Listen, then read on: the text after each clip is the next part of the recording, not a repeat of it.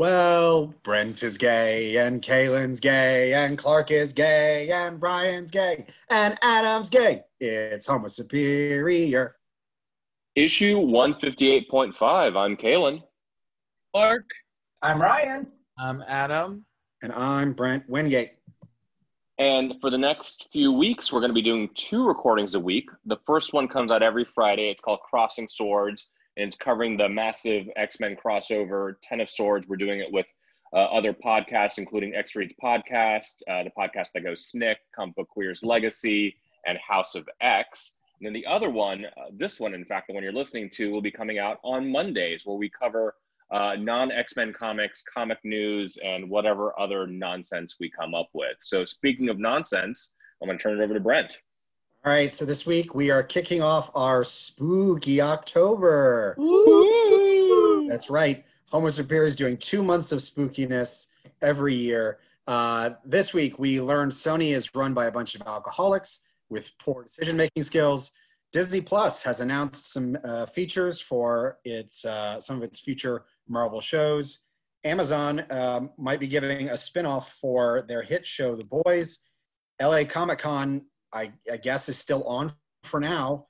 We play a pitch game, and as always, we go over the issues. Let's get into some odd news. Determined to make the sequel to Spider-Man Far From Home terrible, Sony is in talks with Jamie Foxx to reprise his role as Electro. It's, of course, the Electro from The Amazing Spider-Man 2, where Andrew Garfield was a Spider-Man. My question is, did Sony just see the success of Into the Spider-Verse and think, how can we do this to every movie? How would you make a worse choice than they did? Kalen?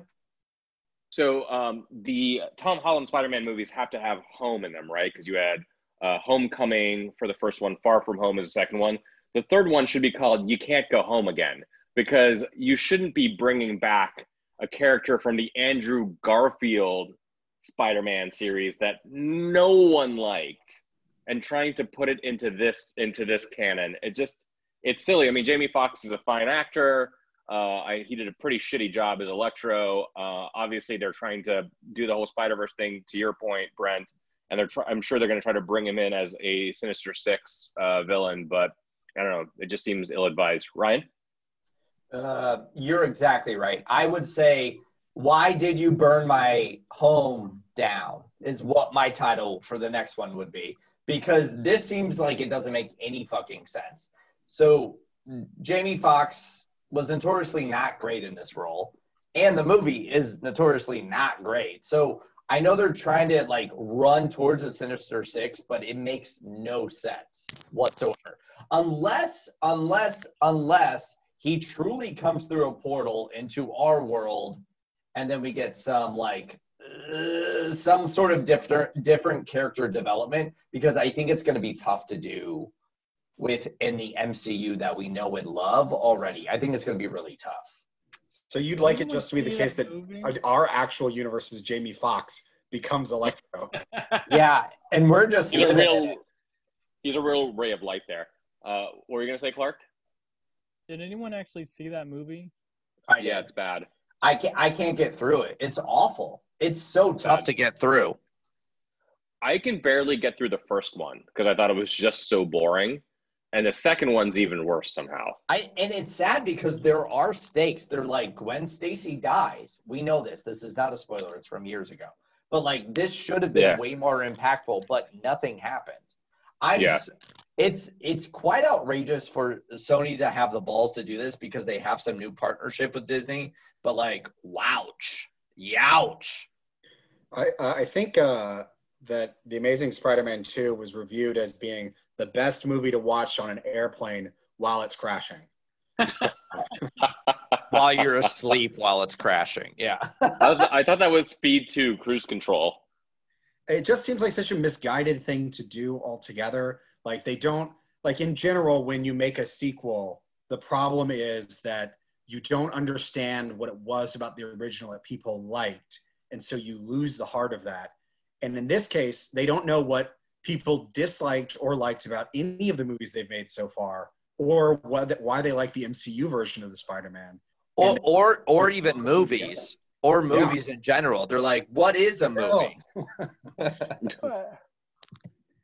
Moving on. So in some exciting casting news, an up-and-coming actress, Iman Vellani, has been picked to play Miss Marvel in the future Disney Plus series.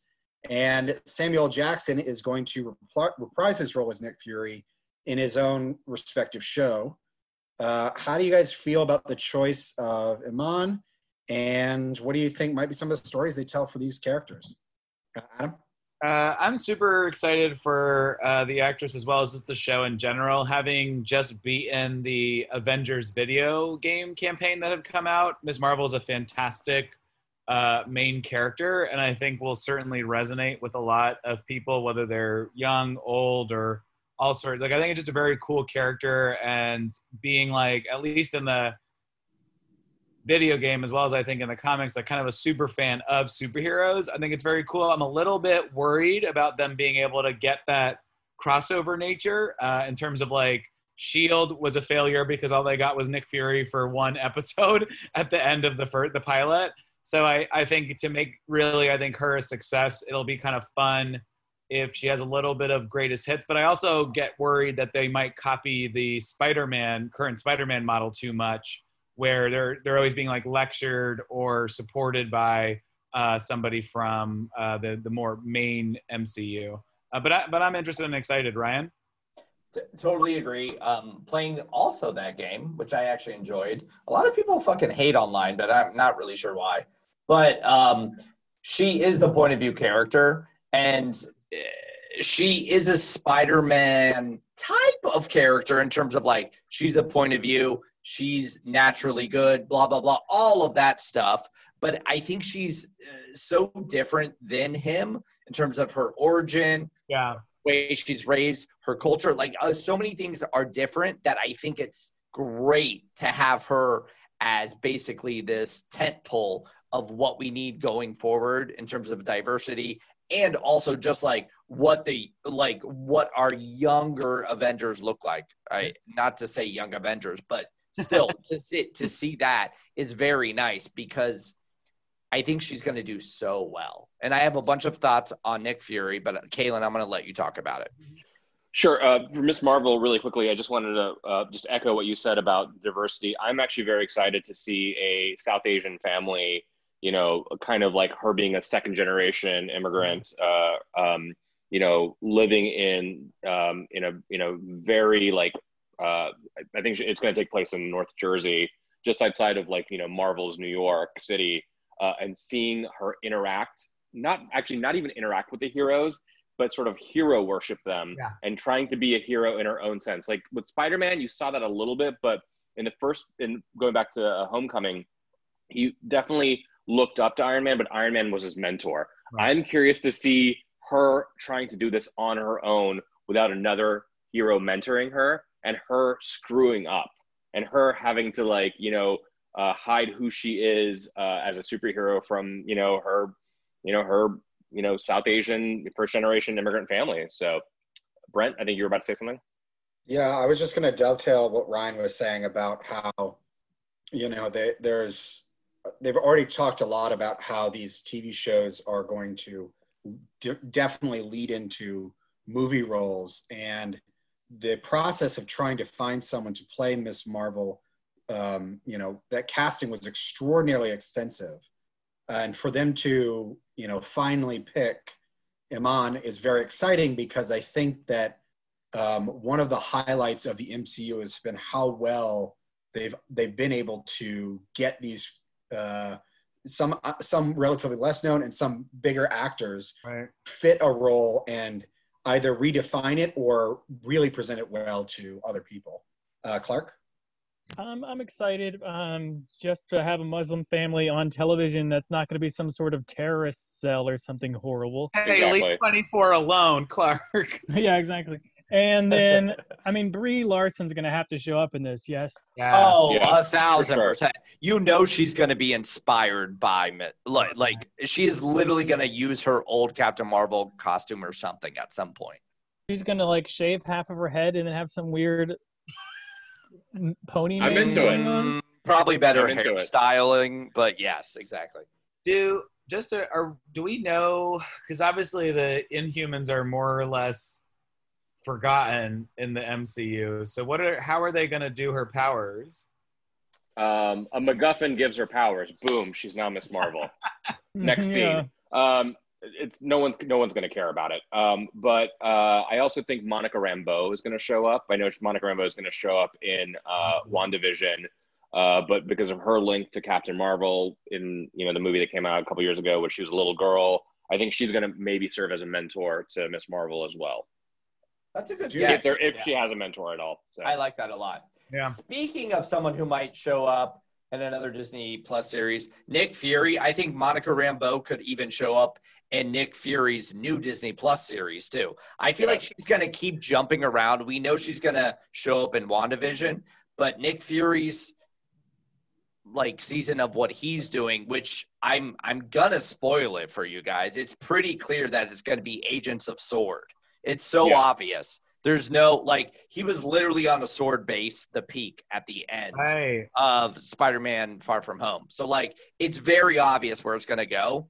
I think it's cool. It's it's the MCU trying to do the Agents of S.H.I.E.L.D.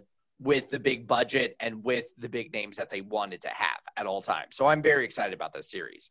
And call me crazy, but I think Nick Fury's going to maybe die soon, because he's been around for a while, and someone else is going to take up the mantle, a certain green-haired lady that is not Polaris, which is Abigail Brand. I think it's definitely going to happen. Very excited for her if that in fact happens. Me too. Yeah. Me Such too. a bitch in all I don't ways. like you. I don't like that. I know you're talking about the character Nick Fury, but I don't even like that bad juju you bringing in to 2020 about possibly losing Samuel Jackson. Ryan, I don't fucking need it. Yeah, he's actually going to lose his other eye from a different cat alien, and then it goes to his brain, and he dies. He passes away very slowly. So in other Disney Plus news, they released a trailer for their documentary series 616, which will highlight the Marvel Universe's impact on pop culture. I think this kind of stuff can pretty easily slip into a boring form of self-promotion and bragging, but I do think the trailer made it seem like we might get a little bit more heart and kind of some of the personal stories that make up fandom. Were there any segments you guys thought kind of stood out, and are there any parts you're looking forward to? I'm not really I'm not answering that question at all. But they've done some really interesting stuff with One Day at Disney, where they actually just have some guy who's in the background of Disney World or something, just talking about their day and going through their entire day, and they deal it with the comic and they do it with actual Disney characters and stuff like that. And it's really interesting. It might be a little masturbatory, but just the same, it's very interesting and it's feels nice. I was actually surprised that you didn't say, because I was most interested in this one, the episode that's going to delve into Japan's Spider-Man and how batshit insane that character is and how different it is. I think it'll be very fun to see how some other country takes on, what you have a lot of, what one has a lot of fidelity to and an understanding of. And it's oh yeah, Spider-Man drives a race car, or, I want to see the Italian Spider-Man series too. Anybody read the Indian Spider? Oh, I was I definitely want to see the one about the stage plays written for high school. I think that sounds ridiculous. Costume. It seems like you could make some pretty cheap costumes and they would be serviceable. Well, only if it meets because there was, I don't know if you ever heard, there was Aliens, the musical, some high school on, and I was that sounds fucking amazing. And I'm so sad that I couldn't go to see it. So I'm hoping that it meets that level of quality. I was sort of into the idea of just cosplaying be a little bit more mainstream and also just a little bit well regarded, because I think it's sort of a nerdy sort of on the outside of things sometimes. And it feels like they're really going to concentrate on that, which is kind of cool. Kayla. Yeah, I was, when we were talking about the different Spider-Man, did anybody read the Spider-Man from India? His name was Peter Patel, and he had he had Marvel actually published it for a while, US Marvel, in conjunction with an Indian company. And they had it was the top half was Spider-Man's bodysuit and the bottom half was a dhoti. And like, I was like, this is a little reductive, but I appreciate it kind of in a very early 2000s sort of way. But I like the idea of like different international Spider-Men kind of running around, and I hope 616 deals with that. So Amazon, their increasingly successful series, The Boys, will be getting a spin-off show, and it's going to focus on Vought's College for Young Soups. They say it will be part college show, part Hunger Games. Given how surprisingly good The Boys was, do you think this actually might have potential? What'll be some of the things that they do? Kaylin? Well, if they don't call it Schoolboys, they should just go kill themselves, because that's got to be the title. I think it could be all right. I mean, The Boys is surprisingly good. I think they may even deal with like the next generation of Teenage Kicks, which was the teen team. I haven't seen the second season of Boys yet, but it was referenced in the first season with A-Train and Pop Claw, and they were definitely featured more in the comic. So I feel like it'll be like kind of like getting, the next generation of superheroes ready for the seven, but like Teenage Kicks is the team that it'll be called in the school. Ryan? Oh, absolutely horrible stuff happened to them. Yeah, arguably bad, and maybe they'll go over that shit. Honestly, there's a lot of child molesting in the young superheroes and The Boys. Yes, there was, and I'm sure they will probably. It's a great point. I was like, if the translation of the comic to the show is any indication, I'm sure they'll handle it with the same level of. It's definitely going to happen. That's the point. It's going to be a plot point. I will say, since The Boys does really revolve around the seven and their sort of like reach, which is a mixture of both the Avengers and the Justice League, the idea of having a school to train superheroes is pretty fun. And I'm thinking of it more as like, what if the X-Men were also just as fucked up as the Avengers and blah, blah, blah. So it's going to bring it to that where it's like, we have these powers we can't control, but we are all dickheads. So we will blow someone's face off from a blowjob. We will like do all this terrible stuff within the school. Brent? They're such dicks that they still insist on playing baseball. Ew, it's so gross. They're monsters. They must be stopped. True. All right, so apparently LA Comic-Con wants to still hold the multi-thousand person event this December, which on its face seems like it might be a crazy decision. They say they're going to have safety measures in place, but hope that they can help people feel some degree of normalcy. So what do you guys think? Is normalcy a cure for a novel coronavirus? Well, it's not bleached for sure. Ryan? What is the security measures? Everyone's wearing like a fucking Zoom bubble. Like what the fuck is it? Like everyone is just. Yeah, they cut. What is it? They rented out the entire convention, and they're also cutting the number of tickets in half, which is like. That none of that means anything. Like that fucking virus is just gonna spread all throughout that convention center. It's obviously like a cash grab. It just all seems very, very stupid. Clark?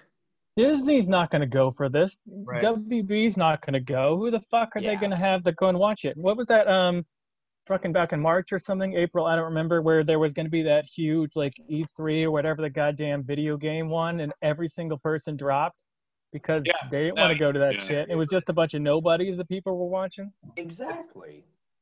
Like, I guess I can understand individual artists maybe wanting to go, but even then, it's like, just sell your shit online. Like, do a virtual. It'd be so great if they did like an entire virtual artist hall. Like, there's so many more intelligent ways to do this than to just say, well, if we try hard enough, it just might be the same. Kaylin?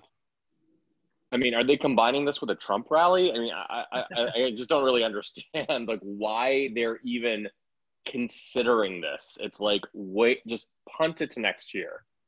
Or maybe even 2022. It's those Orange County housewives that are just like, it's fine. Like they're running the convention, it feels like. Because what the fuck? God.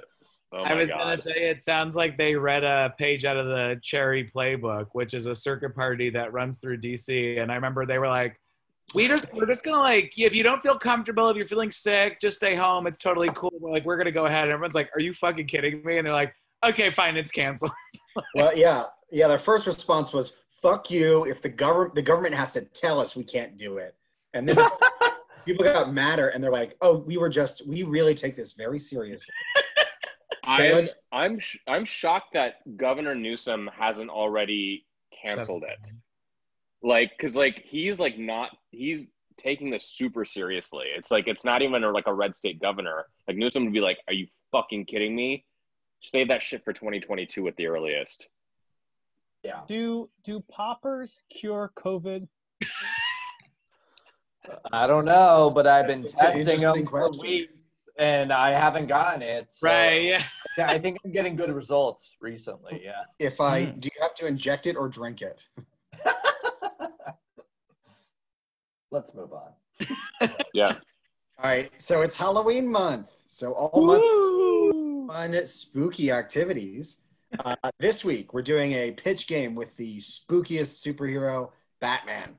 All right, I want you guys to pitch your movies, your TV shows, your YouTube series, your pornos. If it has the Batman, we want to hear it.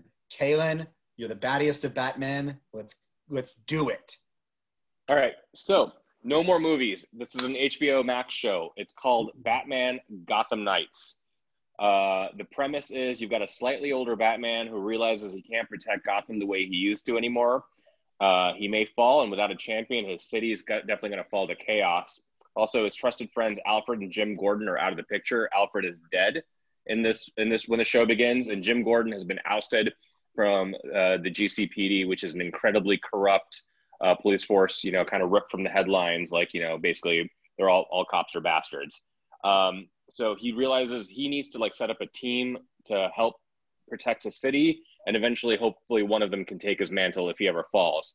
The team, it's never officially named, even though the show is called Gotham Knights. You've got Oracle, which is Barbara Gordon, who never recovered from her injuries by the Joker, so she's still in her wheelchair. She worked with Amanda Waller's Suicide Squad. She had her own team called Birds of Prey. This is straight from the comics. She serves as Batman's sort of chief intelligence officer. She's the one who kind of gathers all the shit that's going down in the city and kind of helps, give the team their missions. She's married to Dick Grayson in this show, Nightwing, and he doesn't want to be team leader, even though he led the Titans, but he sort of serves as Bruce's consigliere, especially with Alfred dead. The actual team leader is Batwoman, as in Kathy Kane, the redheaded one, and the reason she's team leader is because of her military background. Another member of the team is Man-Bat, who's the weird creature. He's reformed. He's mostly sane now, and he sort of serves as the main sort of scientist for the team, and he always stays in his Man-Bat form. Black Lightning, Jefferson Pierce, who is a inner city school teacher. He's much older in this show, and Bruce gets him out of retirement because he sees how the cops are treating members of his community. And so he realizes he's got to fight back. Batgirl is Cassandra Cain, the mostly silent daughter of an assassin named Cain, and she's one of the world's best martial artists, and she's mostly mute. And then finally, Deadman, who is a former acrobat named Boston Brand, but his spirit stays on Earth, and he can possess any living human being for just a few minutes, and he mostly serves as the comic relief of the show. Brett? All right, I got two questions. The first is, so how old is everyone? Are they in their mid 40s, or are they 60 and above? Everyone. Yeah. Well, I think Bruce is sort of in his, I would say right now he's in his mid 40s. Oracle and Nightwing are in their 30s. Batwoman's late 20s. Man-Bat's probably late 30s, early 40s. Black Lightning is pushing 50, 55. Batgirl is 18. And Deadman, he's been dead for a while, so who cares?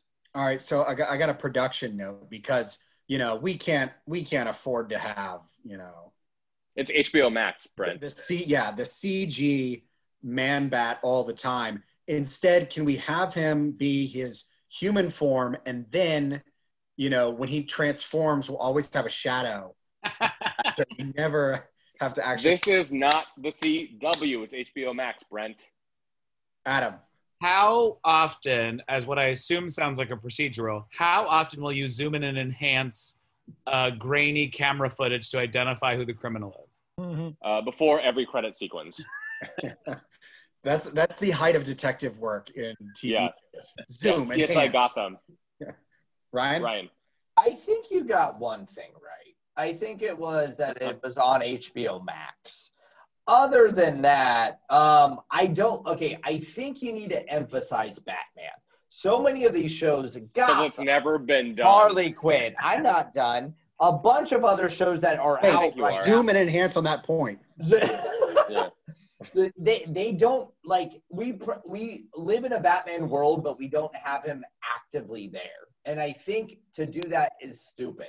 His world is very vast and beautiful and super fun.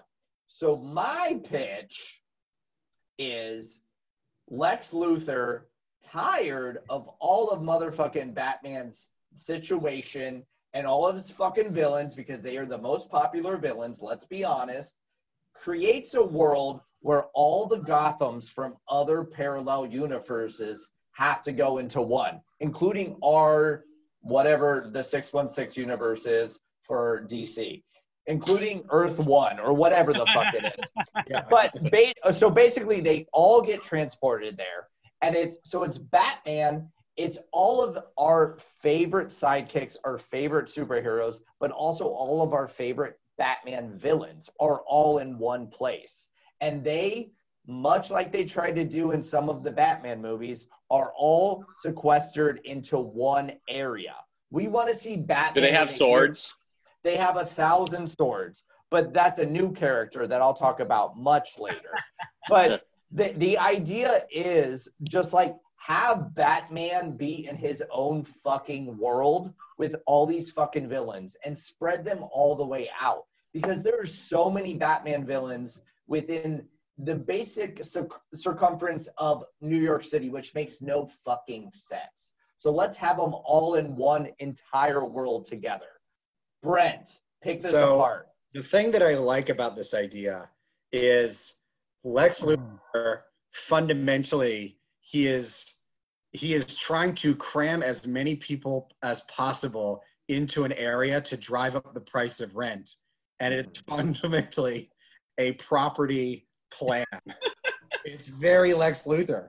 Yeah, I mean, he's smart. Like, it just makes sense. And also, he's fucking just tired of other villains. Like, housing is already competitive. Let's make it cross-dimensional competitive. Yeah. Caleb?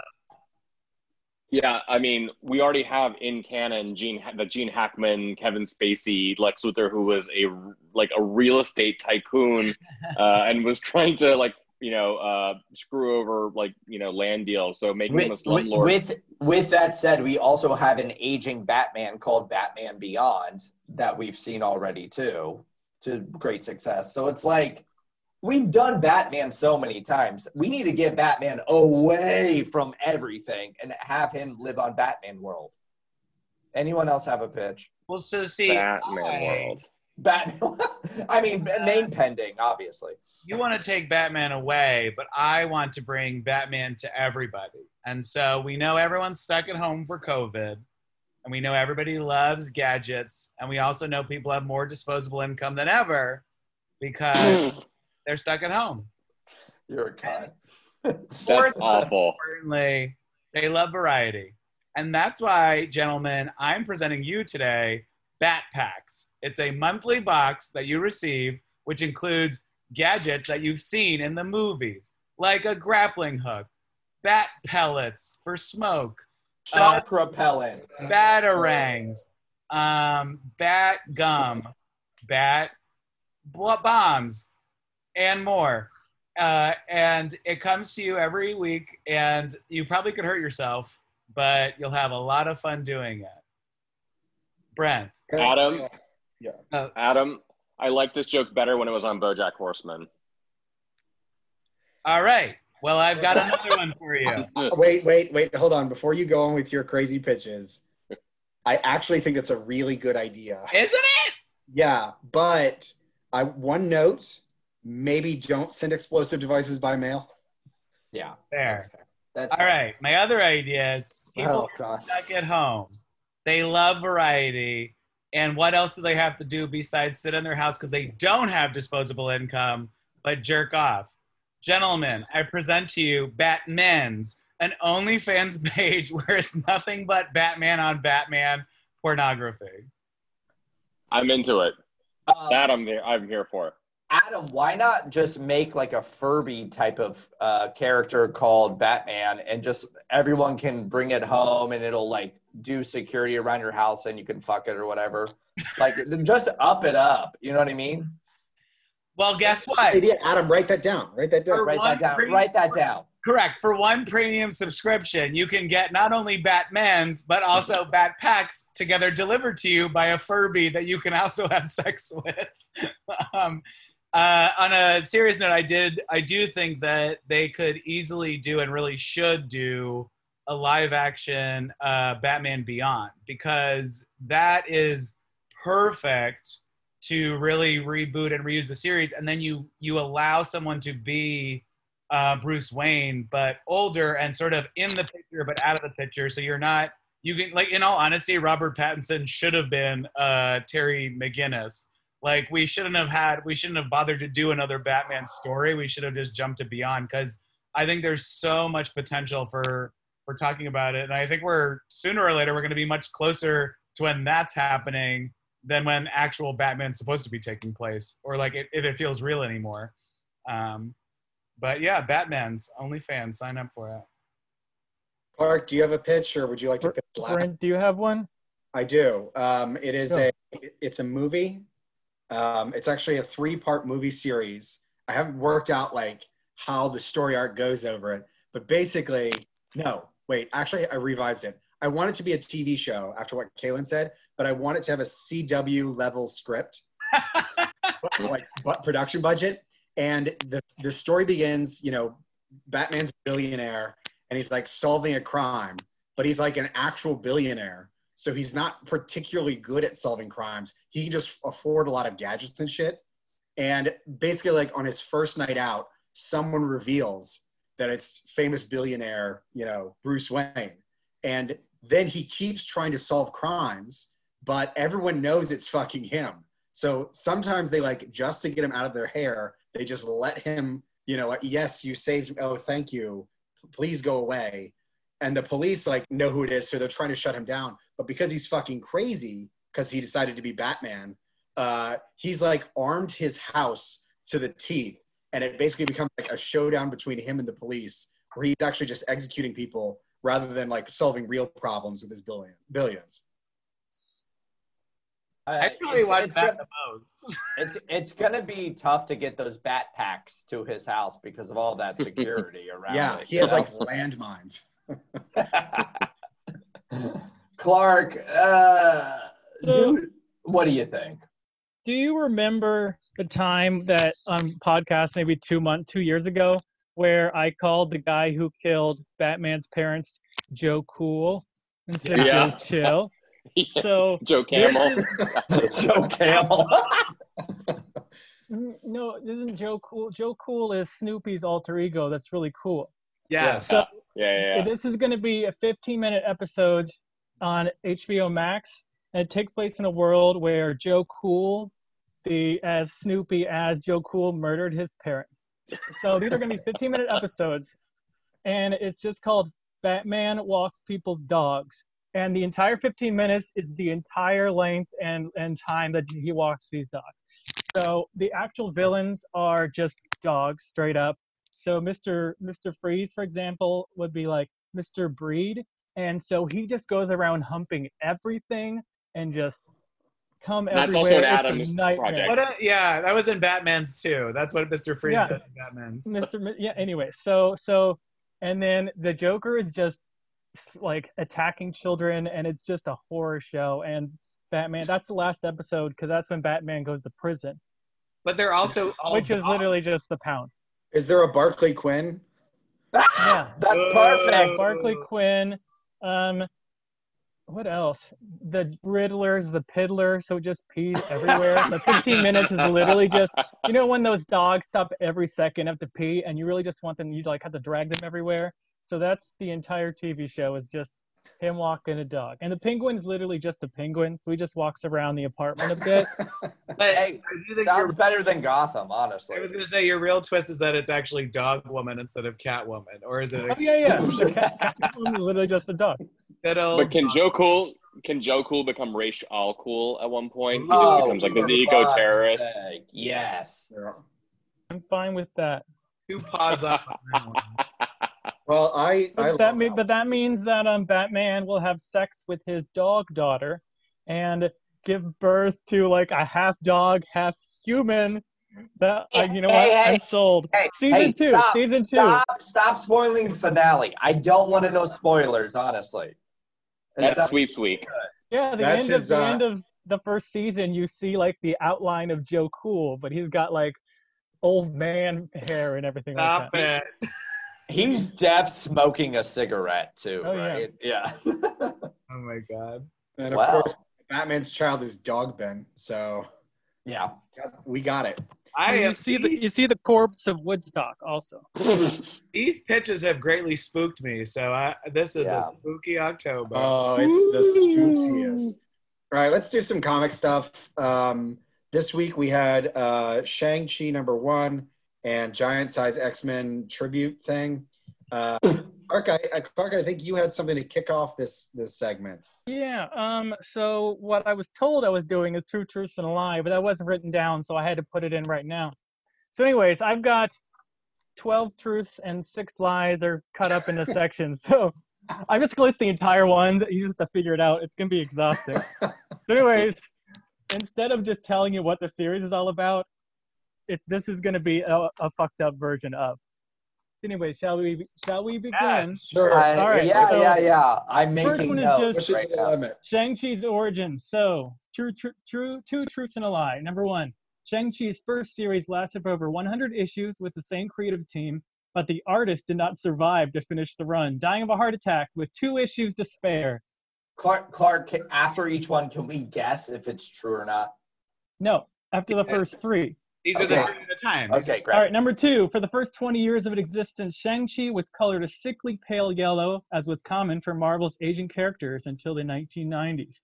#3. Shang-Chi was just a ripoff of Bruce Lee's Hands of Fury after Marvel was unable to get the comic rights. All right, ready? Who is it? You would throw up the number you think is the lie, right? Yeah. Is it dying creative team artist? Is it sickly pale yellow or Bruce Lee Hands of Fury? We're split. Yes, #2 is the lie because he was actually colored this insane looking gold. He was like orange gold for 20 years for some apparent reason, like that no other human has that color. How did that Wait, poor which guy? Yeah, what was the artist that died? I know it was Paul Gulacy. I don't remember. I didn't. I forgot and didn't need to write it down because I felt like if I gave you the actual writer's name, then it would pull you away from #1. It was Judy Gold. Yeah. The next one I titled Sketchy Racial Elements. So, #1, a giant of a man is how Shang-Chi's friend Blackjack Tar, an MI6 agent of African descent, is described in multiple issues of Shang-Chi's first series. #2, Shang-Chi's father, Fu Manchu, gave name to the mustache style, where the end of the mustache forms tendrils hanging down below the chin. #3, Shang-Chi's mother has appeared in 1 single comic, is never named, and is a blonde white woman. What? So blonde white woman, mustache, or Blackjack Tar. All right. Are you guys ready to throw it up? Yeah. Oh, wait. Yeah, I think. Kaylin is right. Blackjack Tar, luckily, is a white man. Because if not, it would be racist as Really fuck. bad. Okay. So yeah, he has a blonde white mother who they never fucking bring up the fact that he's mixed race ever. Which is good because why would they even do that? I mean, I guess Bruce Lee is, I didn't want the first one to be correct, Clark, because I didn't want you to have put that much effort into thinking of that. All right. So next one, as we're going to deal with in fucking the actual miniseries, we already have 2 mini secret siblings. So #1, Shang-Chi's villainous older sister is literally named Fa Lo Si, and is the leader of the evil organization, the Oriental Expeditors.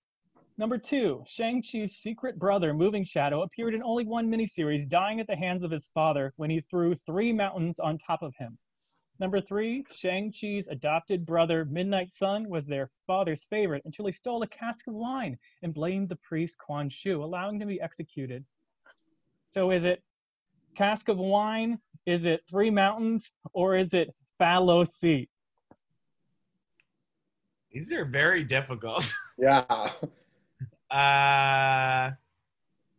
What's the right answer? It is number 3. It is number 3. Yes. There was a cask of wine involved, but no one was a liar, luckily. That was so specific that I'm like, that's either it has to be true, or it's like you just got really into your fandom. And I love the fact that his sister is literally called Fallacy. It's so fucking dumb. I thought it was so over the top that it couldn't be true, honestly. The Oriental Expeditors is quite a name. I think that was similar to Brent's original one. I needed that to be correct so that I wouldn't believe that you wrote that. Yeah. Oh, God, yeah, that's true. So Shang-Chi has literally some of the worst villains in Marvel history. So number 1, I have Carlton Velcro, a wealthy Mediterranean millionaire, captured Shang-Chi and Blackjack Tar, throwing them into a trapdoor panther pit and shooting lasers at them from his nuclear submarine. Number 2, Razor Fist is a man with 2 massive knives on his hands, rendering him unable to shower and feed himself. One assumes he can't wipe his ass or masturbate. Number 3, Pearl Dragon is Shang-Chi's sometimes dragon lover turned enemy who turned on him after he was presumed to have knocked up ex-girlfriend Lee Ko-woo, when it was actually Clive Reston and his wandering penis. All right, which one's true? Which one is the lie? Which one's a lie, I should say? The lie 2. Yeah, wandering penis is the lie. Yeah. Oh. I knew that because I know those other terrible facts, which was Pearl sad. Dragon. I love the fact that Razor Fist can't do any of these things. He literally has women who do all of this for him. I mean, imagine they do many things for him. But all right, halfway done. Next one. I call Shang-Chi the halfway. What? We're halfway done? I said there were 6. All right, Shang-Chi. No, sorry, 3/4 of the way. Excuse me. Shang-Chi the cuck. In Heroes for Hire, Shang-Chi and the Black Cat were an item, but she left him in disgust after he tore teammate Humbug's head off after Humbug was impregnated by a brood queen. Number 2, Shang-Chi and Xin Kui the cat scrapped violently over their love for Jade Peacock singer Juliet, who stabbed a knife into her shoulder to stop the fighting. Number 3, Lee Ko-woo, Shang-Chi's primary love interest, ended up with Shang-Chi's MI6 boss and friend Clive Reston, who's the son of James Bond and the great-nephew of Sherlock Holmes. That last one sounds really true to me, so I'm going to say number 1. I'm 2. Number 1 is only, yes, he never dated Black Cat. He did rip off Humbug's head, though. Yeah. Bah, humbug. All right, and then the final one I called Shang-Chi's Squeakquels. These are mini-series that happen after the 8-year run that was like his big deal. All right, so in the Hellfire Apocalypse, Shang-Chi leads the Omega Team, James Bond style, against his evil father and never before mentioned brother, who are hell-bent on taking over the world. Number 2, in Deathbloom, Shang-Chi returns to his birth village to stop Boss Wolf's army, who are wholesale slaughtering entire villages in search of ancient metal flowers designed to end Kung Fu once and for all. In Bleeding Black, Shang-Chi searches for the serum of eternal life after he's poisoned by the assassin Shadow Hand. With the help of his MI6 friends, he must escape his father's booby-trapped hidden facilities before he succumbs. I didn't realize he had so much connection to MI6. Is it Hellfire? I know. Hellfire Apocalypse, Deathbloom, or Bleeding Black? It is number 2 because that is the plot of Kung Fu Panda 2. That's amazing. That's so good. I never saw it. We learned a lot. Yeah, you learned quite a lot of nonsense. Can't wait for this movie to come out. So did anybody actually read the comic, the first issue? Yeah. Of this? Yes, of course. Yeah. It was. Yeah, do the recap. Do the recap, please. All right, so it turns out Shang-Chi has like 4 other new siblings that we didn't know about. He's got this younger sister who just murders one of their brothers to take over the whatever the fuck it is. Who cares? The 5. We're not reading this after this one, so I'm not saying names. Who gives a shit? Anyways, Shang-Chi works for some lady making food, and then her grandmother shows up, and he wants to sleep with her grandmother. This really old woman has a grandmother. That's hot. Anyways, so Lika Wu, his ex, shows up, and she's like, some people are going to come kill you, and then they try to come kill him, and it doesn't work. And then Shang-Chi says, I'm going to save my younger sister, and the younger sister says, I'm going to kill my older brother. And that's the exciting stuff that happens in the book. We're not going to read again. Kaylin. 2 things I'll just say that, because I don't want to be completely negative. I do like that we have an Asian author writing it, Gene Yuan Lang. We talked about him before. He's written some indie stuff, but he wrote New Superman for DC Comics, which was a Chinese Superman that worked for the People's Republic of China. The other thing I did really like is when Shang-Chi is working in the Asian bakery, and you've got the old woman. She is every Asian matron I have ever met. When she sees her niece, she's like, something's wrong with your skin. You got to eat this soup. I'm like, that's what they do. They point out the flaws, and the only solution, the only antidote is more food. So even if you're gained too much weight, like, you have to eat more food, the right food to lose this weight. It's great. Ryan?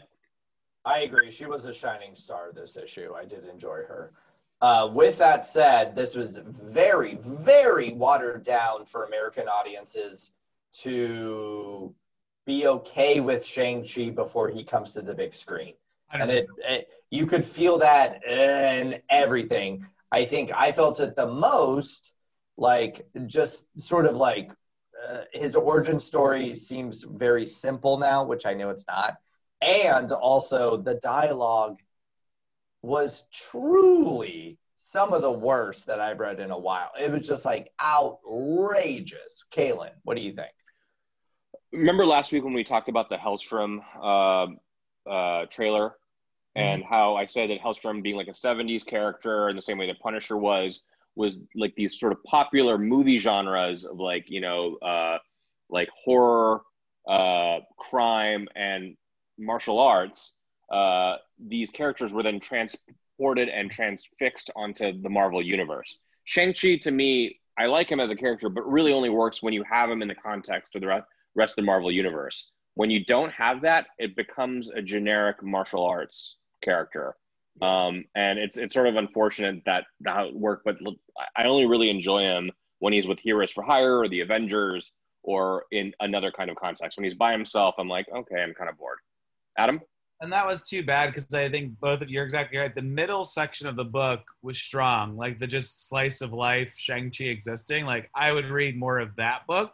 And then anything before or after, particular to the movings of the serpent people of the wind, or whatever the overall clan is called, it's just a nightmare. It's very blunt, and it's exactly right. Like, there's no, to your point, Kaylin, like, if there was like a tongue-in-cheek element of like, oh, we're doing a old school martial arts film, like I like saw the pieces of it, but it just felt like an old school martial arts film, not something that was like, you didn't like turn it on its head a little bit, which I think hopefully the series will continue to do. I know Clark has been adamant that we're not reading it, but I do hope the best for the series, and that's really the best play for it, is like, how do you enliven it for audiences? Because if that sort of thing makes the jump to the MCU, it's also going to fall flat, because there's not a sort of winking and knowingness of what you're trying to create idea. We can revisit the series when it's on Marvel Unlimited, which will be in like 6 months. So I was going to say, we shit on the Immortal Hulk, and now we're all reading it. So maybe we'll define that with Shang as well. Yeah, read that instead. Yeah, I agree. So when they announced this and they gave us the general plot of like, you know, he's going to go up against his siblings and blah, blah, blah, I was very apprehensive, because I was like, we're going to introduce more siblings, not really realizing how many siblings he actually had that were like secret ones that we found out later years. It just why the fuck do we need four more I when we know. got four literally that we already had? It just feels forced, and it feels like they're doing it on purpose to fit it into some sort of thing that they can use for later. It doesn't feel real right now. Feels boring as fuck. For real. Speaking of real, Giant Size X-Men tribute also came out this week. And it's really real because it's basically just the exact same thing from 40, 30 years ago. Mm-hmm. But with some terrible different art in every single page. Yeah, so it was a different artist per page. And then, again, really the big question is, how did you feel about the overall tribute? And then what was your favorite panel? Kaylin. I think it was completely superfluous. The book is it's 45 years old this month, I want to say. And it just did very little to like actually honor the original comic because, Dave Cockrum, whether you like his style or not, like was very influential in the way that the X-Men, the all new, all different team were first presented in the 70s and even up to the early 80s to a certain degree. Having a different artist on each page, and the vast majority of them are very talented. We have enjoyed a lot of their art before. It kept pulling me out of the book of a story that I know very, very well. And I was just like, I could appreciate some details here and there, but it was just a very incongruous experience. I will say the one page I thought looked really nice was page 36 by Mike Del Mundo, who drew the Thor series from a couple of years ago. He did Weird World.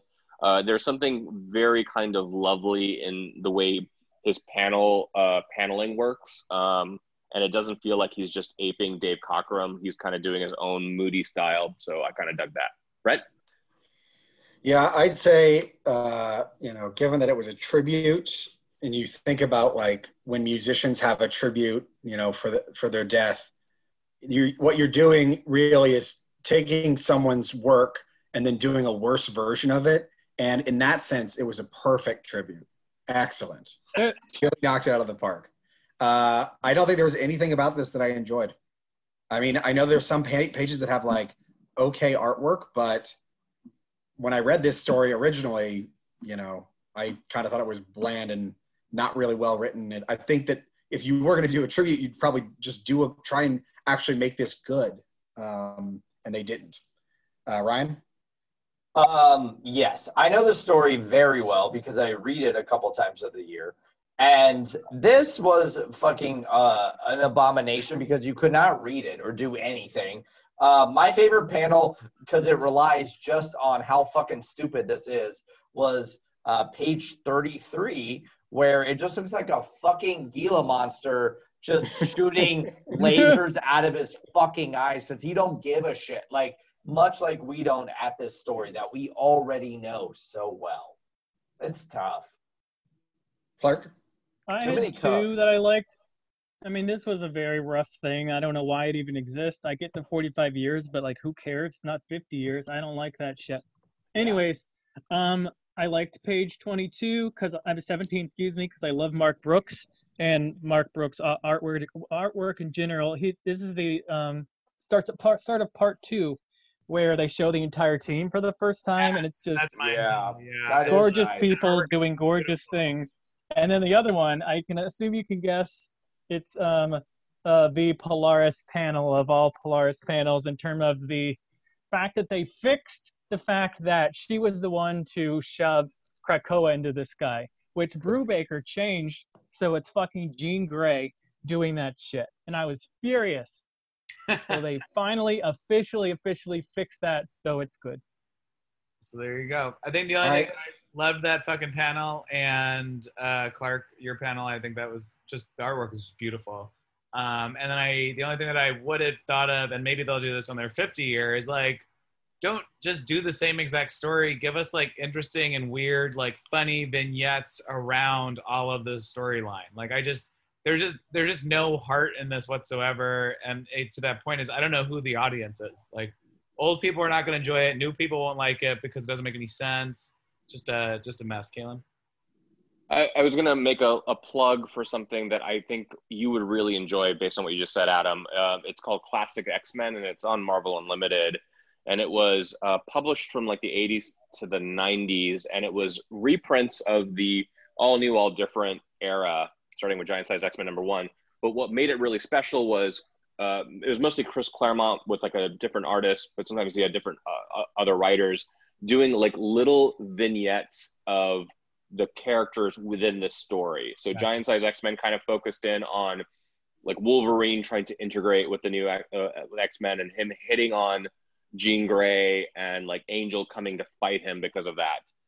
When they introduced Kitty Pryde, for example, at the beginning of the Dark Phoenix saga, when she phases for the, for the first or second time, you see like what goes on in her head about like why she has these headaches and like what she's dealing with. And it's actually really cool. So Classic X-Men, Marvel Unlimited, highly, highly recommend it. And I would love to see more stuff like that.